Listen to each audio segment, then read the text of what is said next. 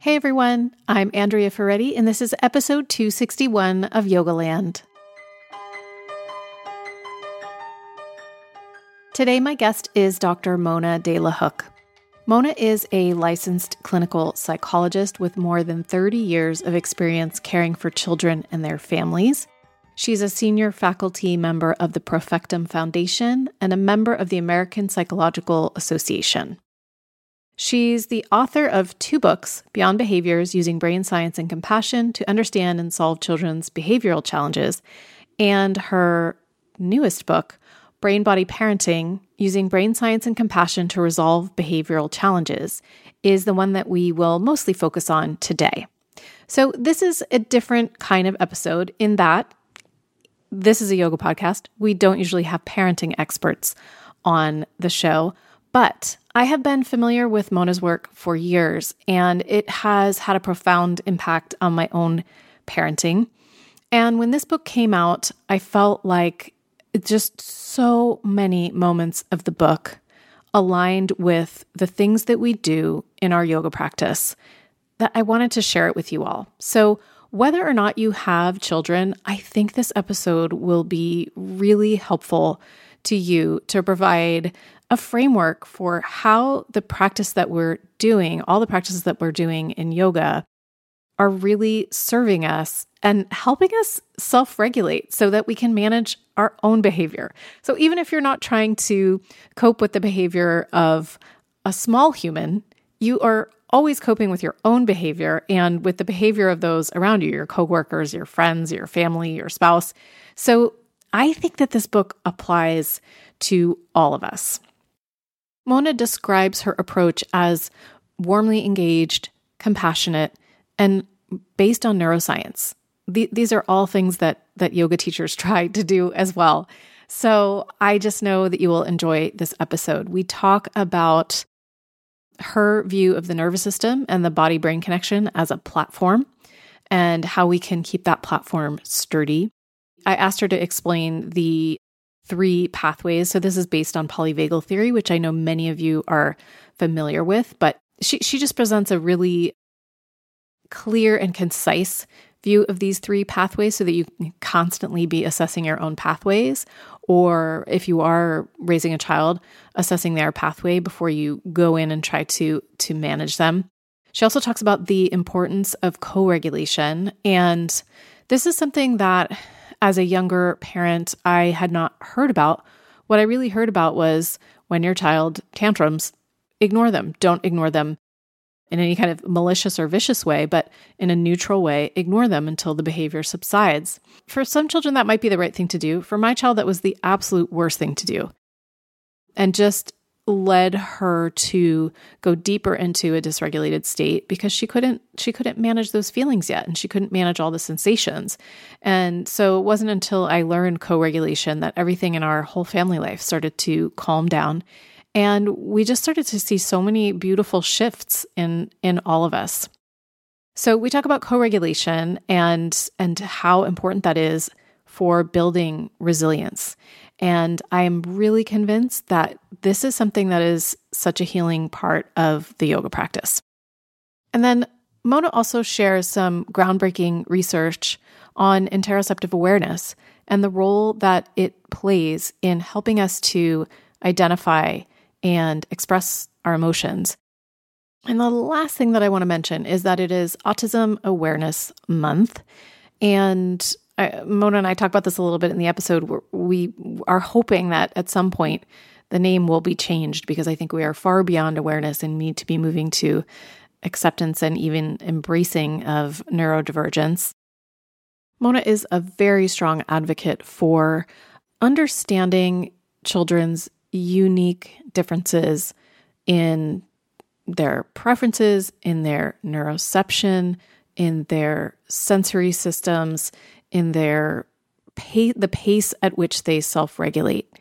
So if you are suspecting at all that you have any neurodivergence in your family, I recommend her books should be absolutely on your bedside table because she's just so informative. And if you find yourself feeling like you're trying to fit your child into the school system or any other systems and it's just not it's just not working for you. Her perspective is one of many people at the forefront right now who I just respect and I'm so grateful for. Okay, I know that you will enjoy this episode. I will put show notes at yogalandpodcast.com/episode 261. And don't forget to check out our website. Jason now has registration open for modules 2 and 3 of his 500-hour online program this year. And we're just so excited to keep learning together with all of you. And if you are near or in London and you want an opportunity to study with Jason in person this year, you can do that through his hybrid training. So that's part online and part in person at Try Yoga in London. So you can go to their website to check out how that will all work. If you have any questions about any of our programs, you can always send an email to support@jasonyoga.com and we will get back to you as soon as we possibly can. All right. Enjoy the interview. Mona, thank you so much for being here today to talk to Yoga Land listeners. Oh, Andrea, thank you for having me. I'm so excited to talk to you today.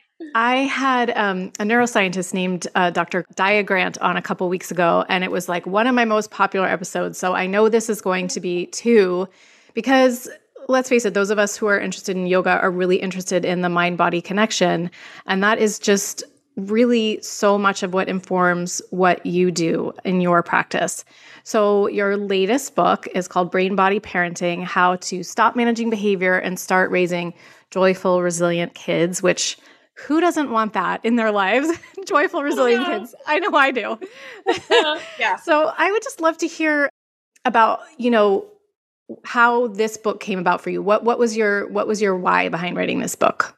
Well, like you said, those of us who are interested in the body-mind connection, and I've been interested in it for almost 25, 30 years. So I started really early due to a group of colleagues and I that studied neuroscience as the research was happening before the decade of the brain. It was just a really great opportunity.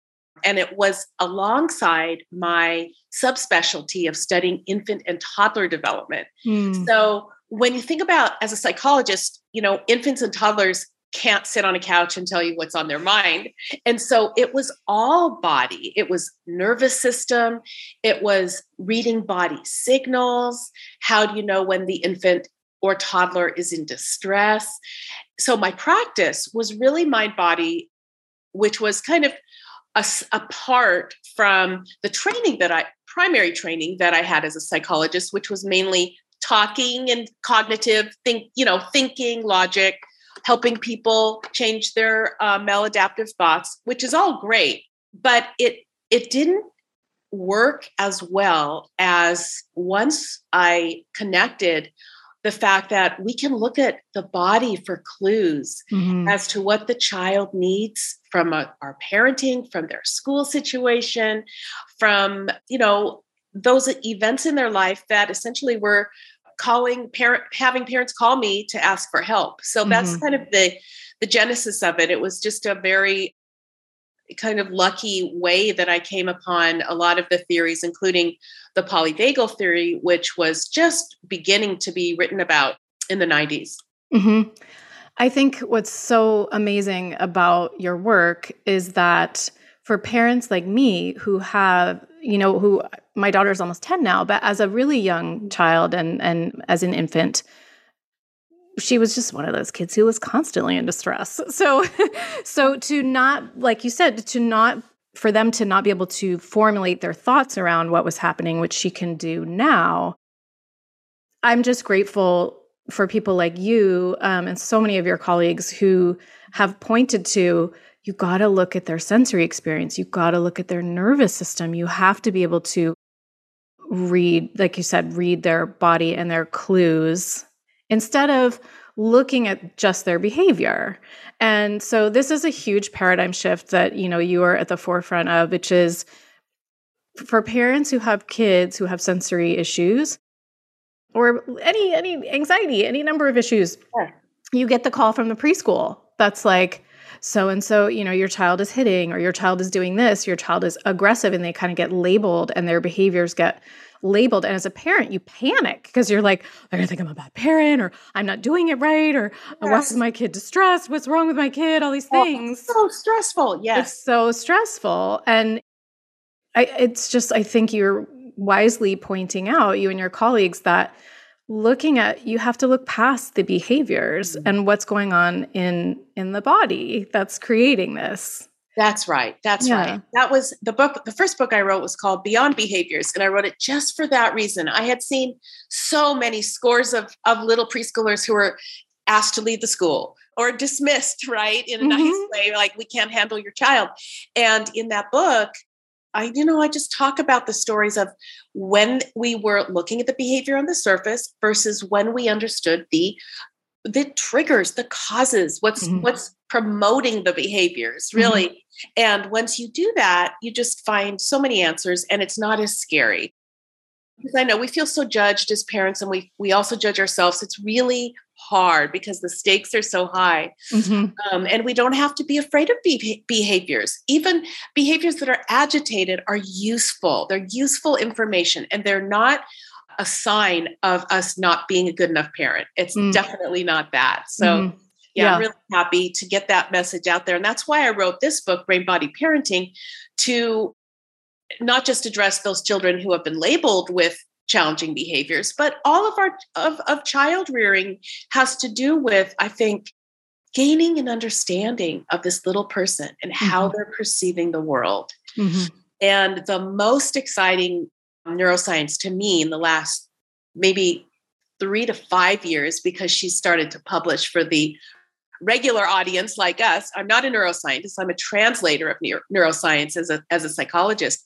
But Lisa Feldman Barrett, one of the most top-cited neuroscientists in the world, wrote a couple of books that just completely made everything align with another theory I use, the polyvagal theory, on the fact that sensations in our body are the ground zero for our basic affects, if we feel good or bad, if our child feels yucky or calm, and then later starts to lay the foundation for how we label emotions. So I am so excited about this. I can't even tell you. I'm so excited about this because, well, let's get there. But I want to kind of back up first because, you mentioned the polyvagal theory. And I do think a lot of people listening will be familiar with that. There's a lot of trauma-informed yoga teachers who listen. And I've done one episode about that. And for sure, yoga teachers are familiar with the nervous system and the parasympathetic and the sympathetic branches. But I feel like it's always helpful to get different frameworks. So you have a framework for these different pathways. And I wonder if you could just explain that. Well, we found a simple way to describe a basic nervous system state of our autonomic nervous system. That's kind of our automatic. We don't think about it. It's how the body is taking care of us. And so I describe in the book, I describe our brains and bodies as kind of the platform that launches our behaviors and our emotions. And we can figure out how strong or vulnerable our child's or our own platforms are by looking at 3 different colors: red, blue, green. And in the green, our body is calm. That's the ventral vagal pathway for your listeners that know the parasympathetic branch. And then so when we're calm, we can learn. This is when our children can maximize their ability to stretch and to learn new things. And of course, we all love to be in that calm state. But as humans, we're not meant to live there. We're meant to be active participants in our environment that throws us curves every minute of the day, whether it's through our thoughts, our emotions, or through how we're managing the sensory environment outside or inside of our bodies. And so then we have these other 2 protective pathways. The red, which is commonly known as our fight or flight, the sympathetic nervous system, is characterized by movement. Essentially, a child may be moving their bodies all around, like running away or kicking or hitting or screaming, but it could also be, yelling or talking loud or darting their eyes around. So I give a lot of these, well, they're called biomarkers, but in the book, I just describe how we can look at these signals to determine what's happening inside of our child's nervous system, or our own, of course. And then finally blue, so that we have the green is calm, the red is more agitated, and the blue is where people start to kind of shut down, conserve energy, so there's less movement. There could be a sense of disconnection from others, or in very extreme situations, kind of a freeze response. Mm-hmm. But these are three basic ways we can think of it. As you know, neuroscience is way more complicated than that, and very interesting research about the blended pathways and how they mix together. But for purposes of parenting, I think it's just very user-friendly to think about, where are we? Are we red, blue, green? Where's our child? Basically red, blue, green. And it's an easy way. In seconds, we can kind of tabulate the amount of stress in their little bodies and what to do next. Yeah. I think it's so useful.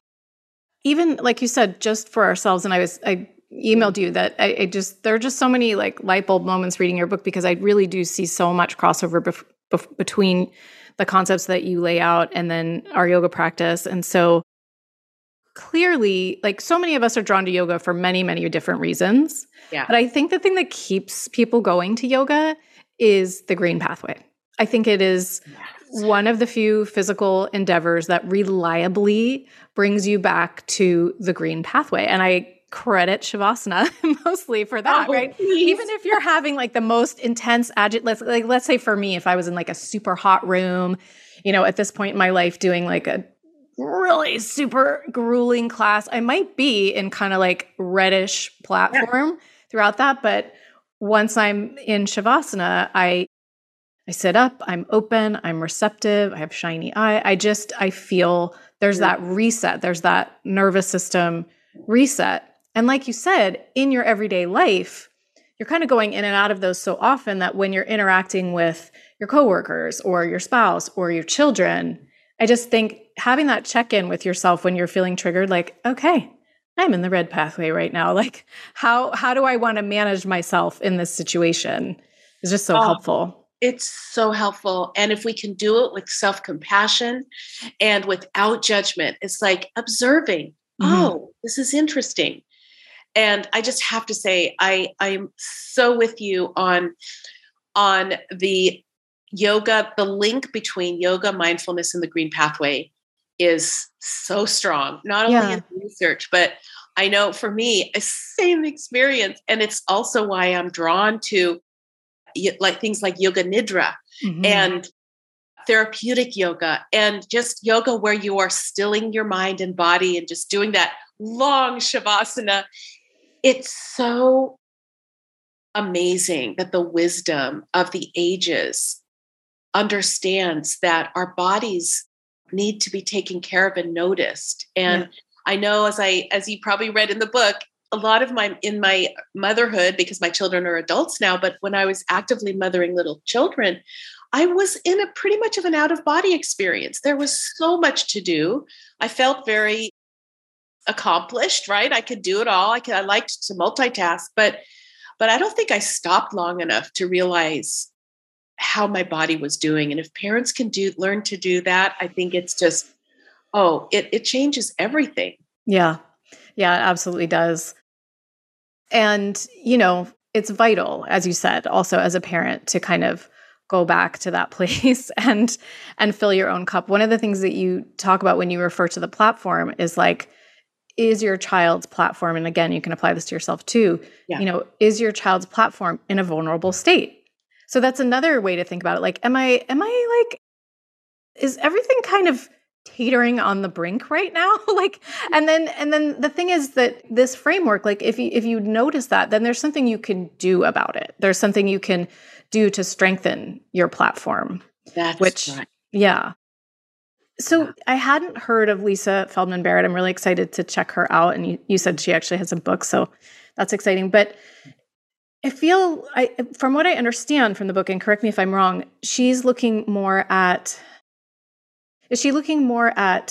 sensory processing or like more interoception in terms of like the origin of emotional states? Yeah. So she is mainly looking at interoception, which is a very hot topic in the neuroscience field right now. It's really on fire. But she's a specific researcher. She's interested in how we construct emotions, how emotions are made, and this trajectory that she has discovered through a lot of different research angles for a good, I think she's almost 18 to 20 years in on her research, but it's hitting the popular airwaves now. So although I'm sure she would believe that all sensory processing is useful because that's how we understand the world. The only way we understand the world is through our senses, right? All of our senses. But this one sense, which is the newest one that's kind of recognized, interoception, is the subconscious feedback from your body, essentially, from all your sense organs and your gut to your brain, kind of giving a moving picture of what's happening inside of your body. And most of the time we're not aware of it, but we do become aware of things through something called interoceptive awareness. And that's when we could feel a tummy ache or a toothache or a gripping or tingling somewhere in our bodies. So those kinds of sensations that we feel actually come from this newly described sense, interoception. And the cool thing is that developing an appreciation for sensations is actually the bottom level, the foundation for helping our children develop emotional literacy later on. It's so crazy. So I've been using it with the toddlers I work with. And even toddlers can, all of a sudden a dog barks and their eyes get big and they're like, oh, it's like, oh, and then the toddler might say loud. And then all of a sudden they've had this awareness of the intensity of something. And that is such a great skill to be able to pay attention to what's going on in your body. And sure enough, yoga helps us do that. Yeah. Yeah. There's so much in yoga about noticing what's happening. And like you said, noticing, hopefully without judgment. I mean, we all do it, but just bringing yourself back to, just bring yourself back gently, simply to the noticing. So can you give it an example or piece together? I mean, it is Autism Awareness Month, and I hope that someday the verbiage will be changed to like Autism Embracing Month or something like that, because because we're sort of beyond awareness. Like we need to just embrace all the different types of people. I don't even call it right now. I refuse to call it autism acceptance. I call it, autism awareness. I can't even say it. It's autism acceptance. Yeah. But I think embracing is the better word, because autism is not something we need to be aware of or accept even. It's something that is a part of the rich neurodivergent condition of certain individuals that has been really misunderstood, I think, for so long. So thank you for mentioning that. Yeah. Well, I feel like you are, part of helping to bring, we talk openly with our audience, like we're a very neurodiverse family, all of us. So we certainly embrace that. And, one of the difficulties, I think I had this as a child very much. I think that's why I've had kind of like my own special interest in like emotional health my whole life, because I definitely was very overwhelmed by emotion as a child, and to the point where like, I think I was kind of hyper empathic. Like if someone in my family was fighting with each other, like I would cry and I wouldn't even know why or what I was feeling.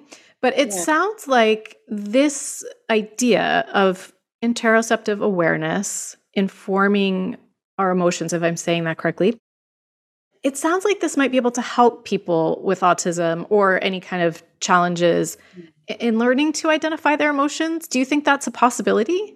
Like being able to absolutely do 100%. And a colleague of mine actually is studying this and wrote a book about it, Kelly Mahler. Mahler, and she has a Facebook group and she's written a book on interoception. But many of her clients, she's an occupational therapist, but many of her clients are autistic children and neurodivergent individuals whom she is helping make sense of the information that is coming into the body and how the brain is interpreting it, processing it. This feedback loop, I really think that, and it's not just me, there's other researchers like Elizabeth Torres, who's another dynamite researcher in the autism world, who is looking at what's called the noise and the kind of different, by noise, that's a kind of a scientific word for differences in the feedback loops that autistic people have, some certain people have, because everyone's different, but in how that information is getting processed and how it impacts our movement. And our movement is everything. Our movement is communication. Our movement is how we move our bodies and all that. So, oh yeah, Andrea, it's such an exciting time. And I do believe that this field of interoception is going to be very supportive. It already is in helping maximize relational connection, communication, decrease suffering and isolation, and those feelings of loneliness, especially when it gets to the helping fields where many of our autistic children are being asked to, through compliance, are getting reinforced or punished for, not punished, but, reinforced or planned, ignored, consequenced for different behaviors, which is more of a behavioral model. This other model of looking at the wiring differences with compassion, with interest, and only changing the things for children that will help them increase their sense of themselves and decrease their own suffering, I think is really where things are heading. Yeah. I thank my lucky stars for that because, as I mentioned, when our daughter was younger, we just sort of thought we took all the kind of traditional parenting advice and did timeouts and, you look back and you kind of cringe. And I'm grateful to you that I know I'm grateful that you're open about some of your past moments too. And yes, if you have a certain type of child, they will respond great to a sticker chart and they'll be fine with planned ignoring. But planned ignoring for us was just awful. And I still feel badly about it. And what I learned from you, and you talk about this a lot in the book, is the importance of co-regulation. And I would love for you to talk about that because I think it's still not out there in the mainstream. I still think it's not something that everybody knows about yet.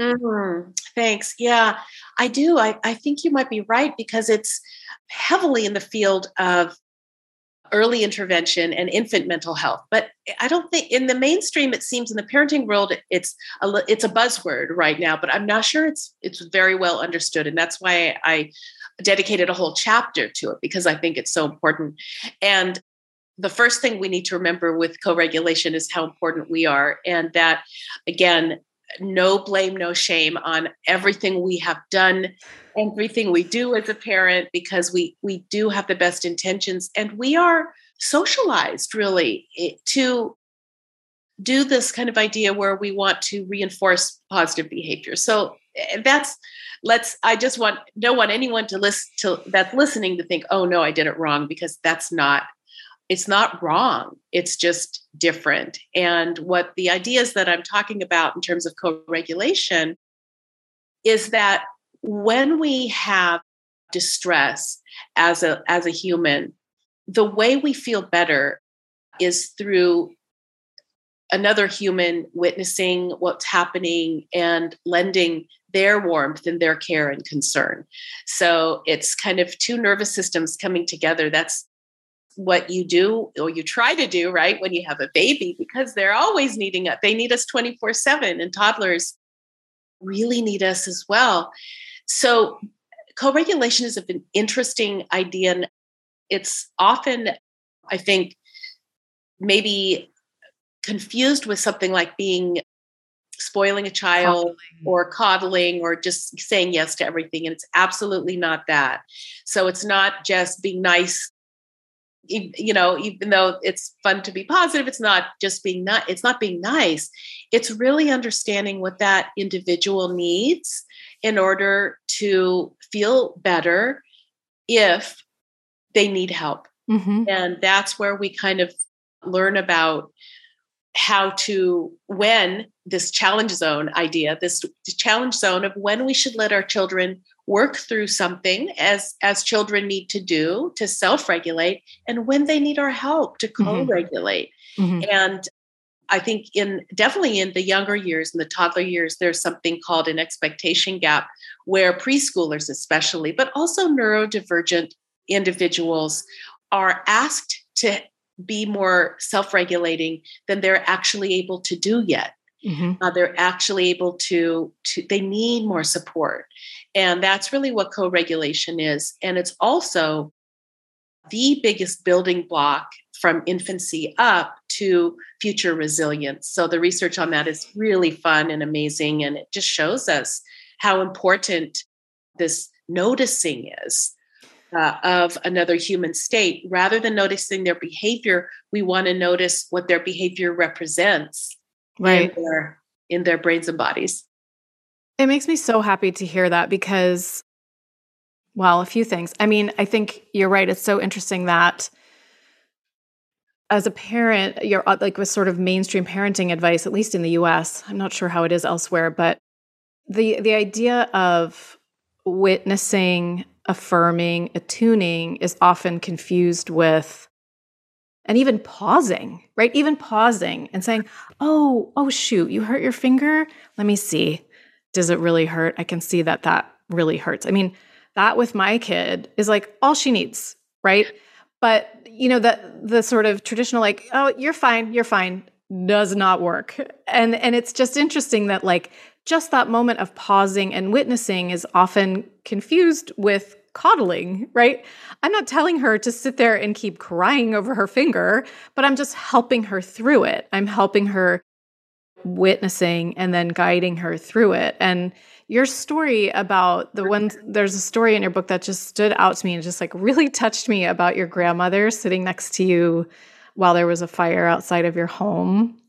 And I don't know if you want to tell that story, but it's just like, I think the other thing about it is to remember, and you said this so well, that you don't have to change the person's state. You don't have to work and you don't have to like say things to make it better. You just have to be there.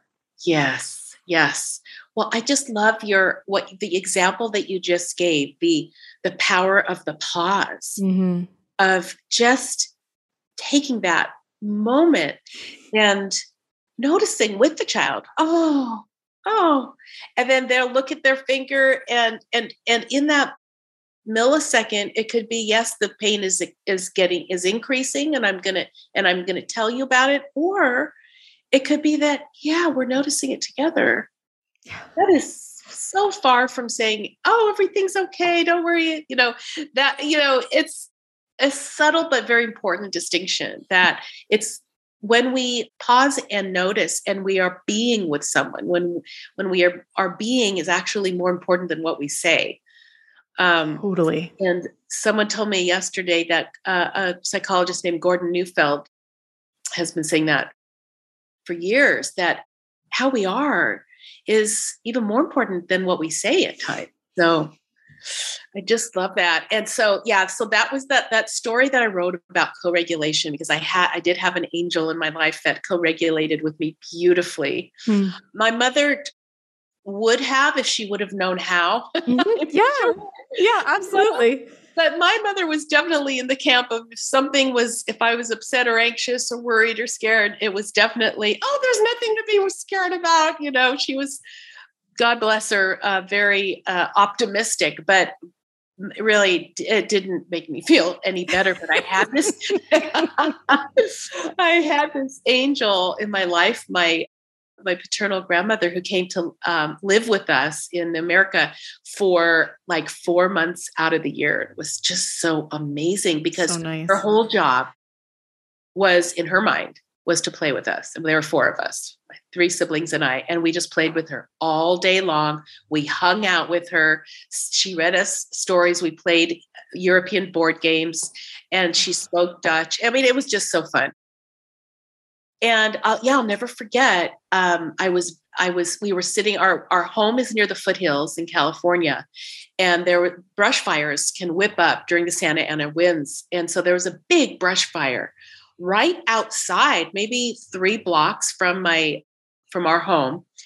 And I was looking outside the window, and I was so scared. There's that big red flames; you could see them, even though they were 3 or 4 blocks away. And she sat with me, and I'll never forget what she was wearing, a yellow and purple lavender dress. And she smelled like lilacs and Dutch chocolate. And she was just sat there with me, holding my hand and not really saying very much other than kind of looking at these beautiful flames in amazement, like, whoa, look. And she held my hand, and she was calm. And I synced with her, SYNCED. My nervous system started to sync with hers. And I was observing the fire then, and we were observing it together and feeling safe together. And sure enough, after a few hours, it went up and over the hill, and it never came down towards our home. But I'll never forget that night, because I experienced what it was like in my body to have a rapid heart rate, all these fears and scares running through my mind, and sitting by someone who helped me feel safe and who loved me and who witnessed with me, didn't try to talk me out of it, but through her gentle presence. And to this day, when I'm going through a struggling time, or I'm needing some calming presence for myself, I call up the vision of her face. I can see her clearly, and it helps calm me down. Oh, that's so nice. That's such a gift. That's such a gift. Yeah. It was a great gift. Viscerally felt that. I mentioned to you that I'm convinced that so many people in my generation and the generations that are coming up still perhaps didn't have people who knew how to co-regulate with us, because it is really a new concept. Yeah. I mean, not that people didn't naturally do it, like your grandmother just naturally did it. But like you said, I mean, this whole idea that co-regulating can create resilience, I think, is a new learning for all of us. So I think so many of us who were drawn to yoga and drawn to the yoga room feel that, right? Like for me, I think I was searching for something when I went to yoga. I didn't know what it was, but what I found was a teacher who co-regulated the room for all of us constantly, right? No matter what we were feeling, and asked us to check in with ourselves. How's your knee feeling? How's your hip feeling? How's your mind feeling? How's your breath? Okay, keep breathing. Okay. And in that neutral but encouraging and soothing way. And I know that so many yoga teachers right now are struggling. COVID was so hard, and it remains difficult. Studios have closed. Online classes are hard. I just want to say to all you yoga teachers out there, you are making such a difference by helping people to heal from these many years of not having that gift of having someone to co-regulate with them. Amen. Yes. Yeah. It's such a group. It felt like, to me, a group co-regulatory experience. You could feel the energy. In many of my yoga classes, you could feel the energy of the room just calm and co-regulate from the beginning to the end. Yeah. It's amazing. And that is how it works. I mean, emotions are contagious. We can kind of pick up on each other's senses, and we don't have to make that worrisome, but think about those things in our lives that add to it. Yeah. Yeah. I've even found it's not the same, but I've found some good co-regulation on some of the yoga classes that I take that went online, for example, that have to go online, right? So we can think about this whole idea about co-regulation in so many different ways, but I think we have underestimated the power of presence and witnessing someone else's suffering, and really not having to necessarily change it. But think about your greatest yoga teachers and how they made you feel like, even if you were like really down on yourself for a stretch you couldn't do, or falling over like I often did in a pose, that acceptance of Oh this yeah. isn't a race, this is our body, this is our feelings in our physical body, which translate, I think, into our feelings of our brain and our mental state. Right, right. I can remember I taught yoga briefly maybe 15 years ago. And I can remember I had a small group of students and just being blown away in the midst of a 1 hour yoga class at a gym after these people had worked so hard all day at how hard these people were being on themselves. Like I could just tell, right? They're not talking, they're not doing anything, but they were all just trying so hard. And I used to just say to them, guys, it's okay. Like whatever you're doing, it's just okay. You're doing great. You don't have to, not that I don't want people to try, but we're just always kind of applying that pressure to ourselves. So anyway, letting go of that. It's such a mirror. Yeah. It's how we are in everyday life. I tried really hard as a mom. And in my first 3 and 5 years of yoga, I think I tried really hard and I was hard on myself. But then over time, realizing that it really, for me, the magic of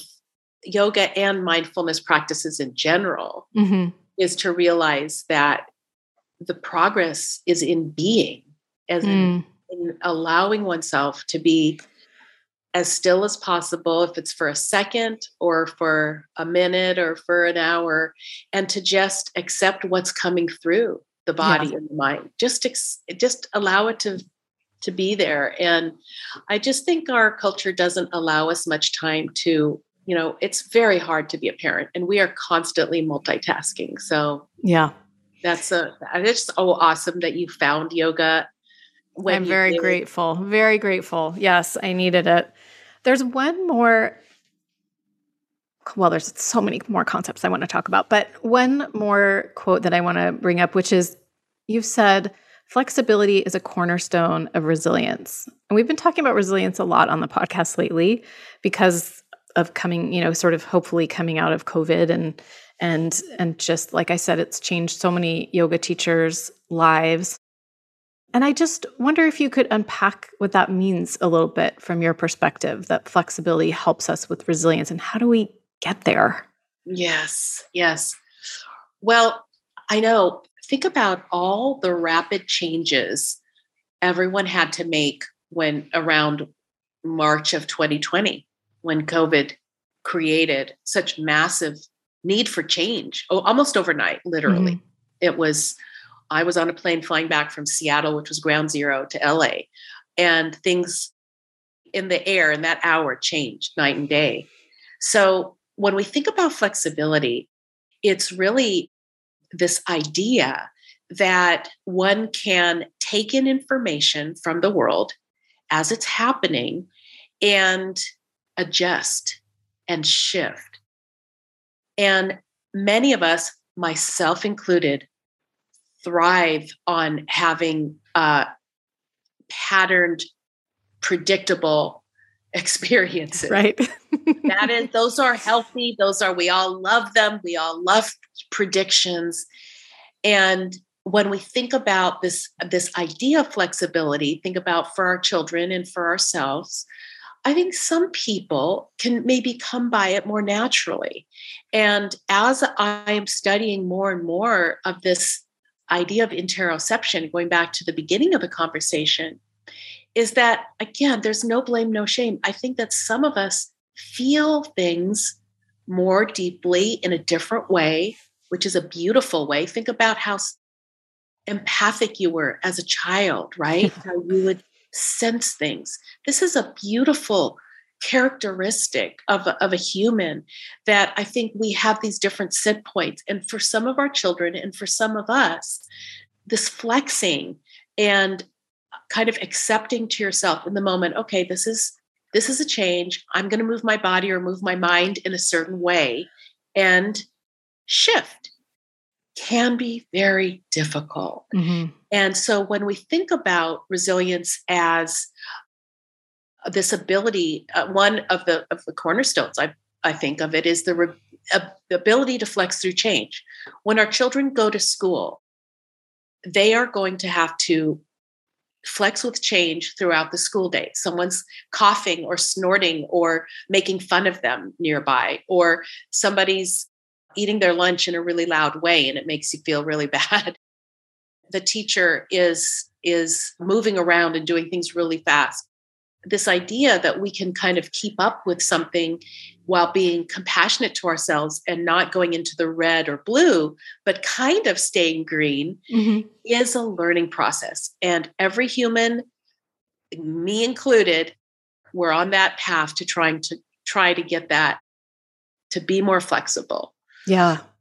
So, yeah, I think one of the things we can do for our children to help them develop this ability is, well, modeling it helps. I talked about that in the book, how we can model our own flexibility through change. We burn something right before the company's supposed to come over for dinner, and we kind of, in real life, like think on our feet and breathe and stay green instead of falling apart. But the other way we can do it for our children is through this compassionate awareness of when our bodies feel uncomfortable, comfortable, a little bit overheated, a little bit slow, and then help our children to realize that all of the states in our bodies are our friends. That helps build resilience. Yeah, that awareness, and then acknowledging, resonating, and then responding with skill is the goal, I think. Well, and it's a learning curve, and we're always doing it. But that's the other wonderful thing about raising our kids, raising humans, is that we don't have to get it right. We're not meant to. Resilience happens when we figure something out. And if we mess up too bad, we can repair with our kids, right? A rupture happens, we can do a repair. That's when growth happens. So we don't have to be perfect. All we have to do, really, I think, is have self-compassion. Number one, to be gentle on ourselves, because the research shows how hard parents are on themselves, like especially moms. We're so hard on ourselves. And then realize that we have the opportunity to improve our relationships with our children and change how they predict we will act towards them, and the world will treat them every single day. There's hope every single day to guide us and to help us predict safety, which is what our bodies really want, is safety. Thank you so much, Mona. You're so, you do have such a warm and uplifting sense about you, and I just appreciate you so much. Thanks for being here. Oh, thank you so much for having me, Andrea. Be well.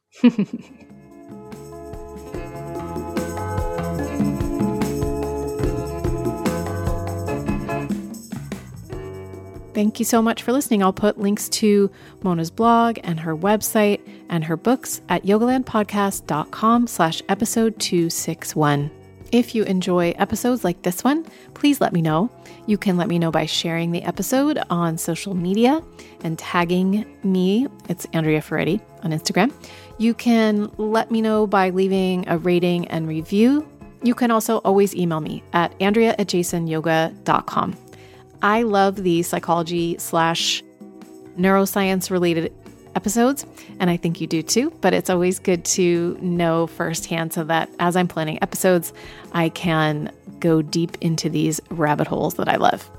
All right, everyone, until next week, enjoy your practice.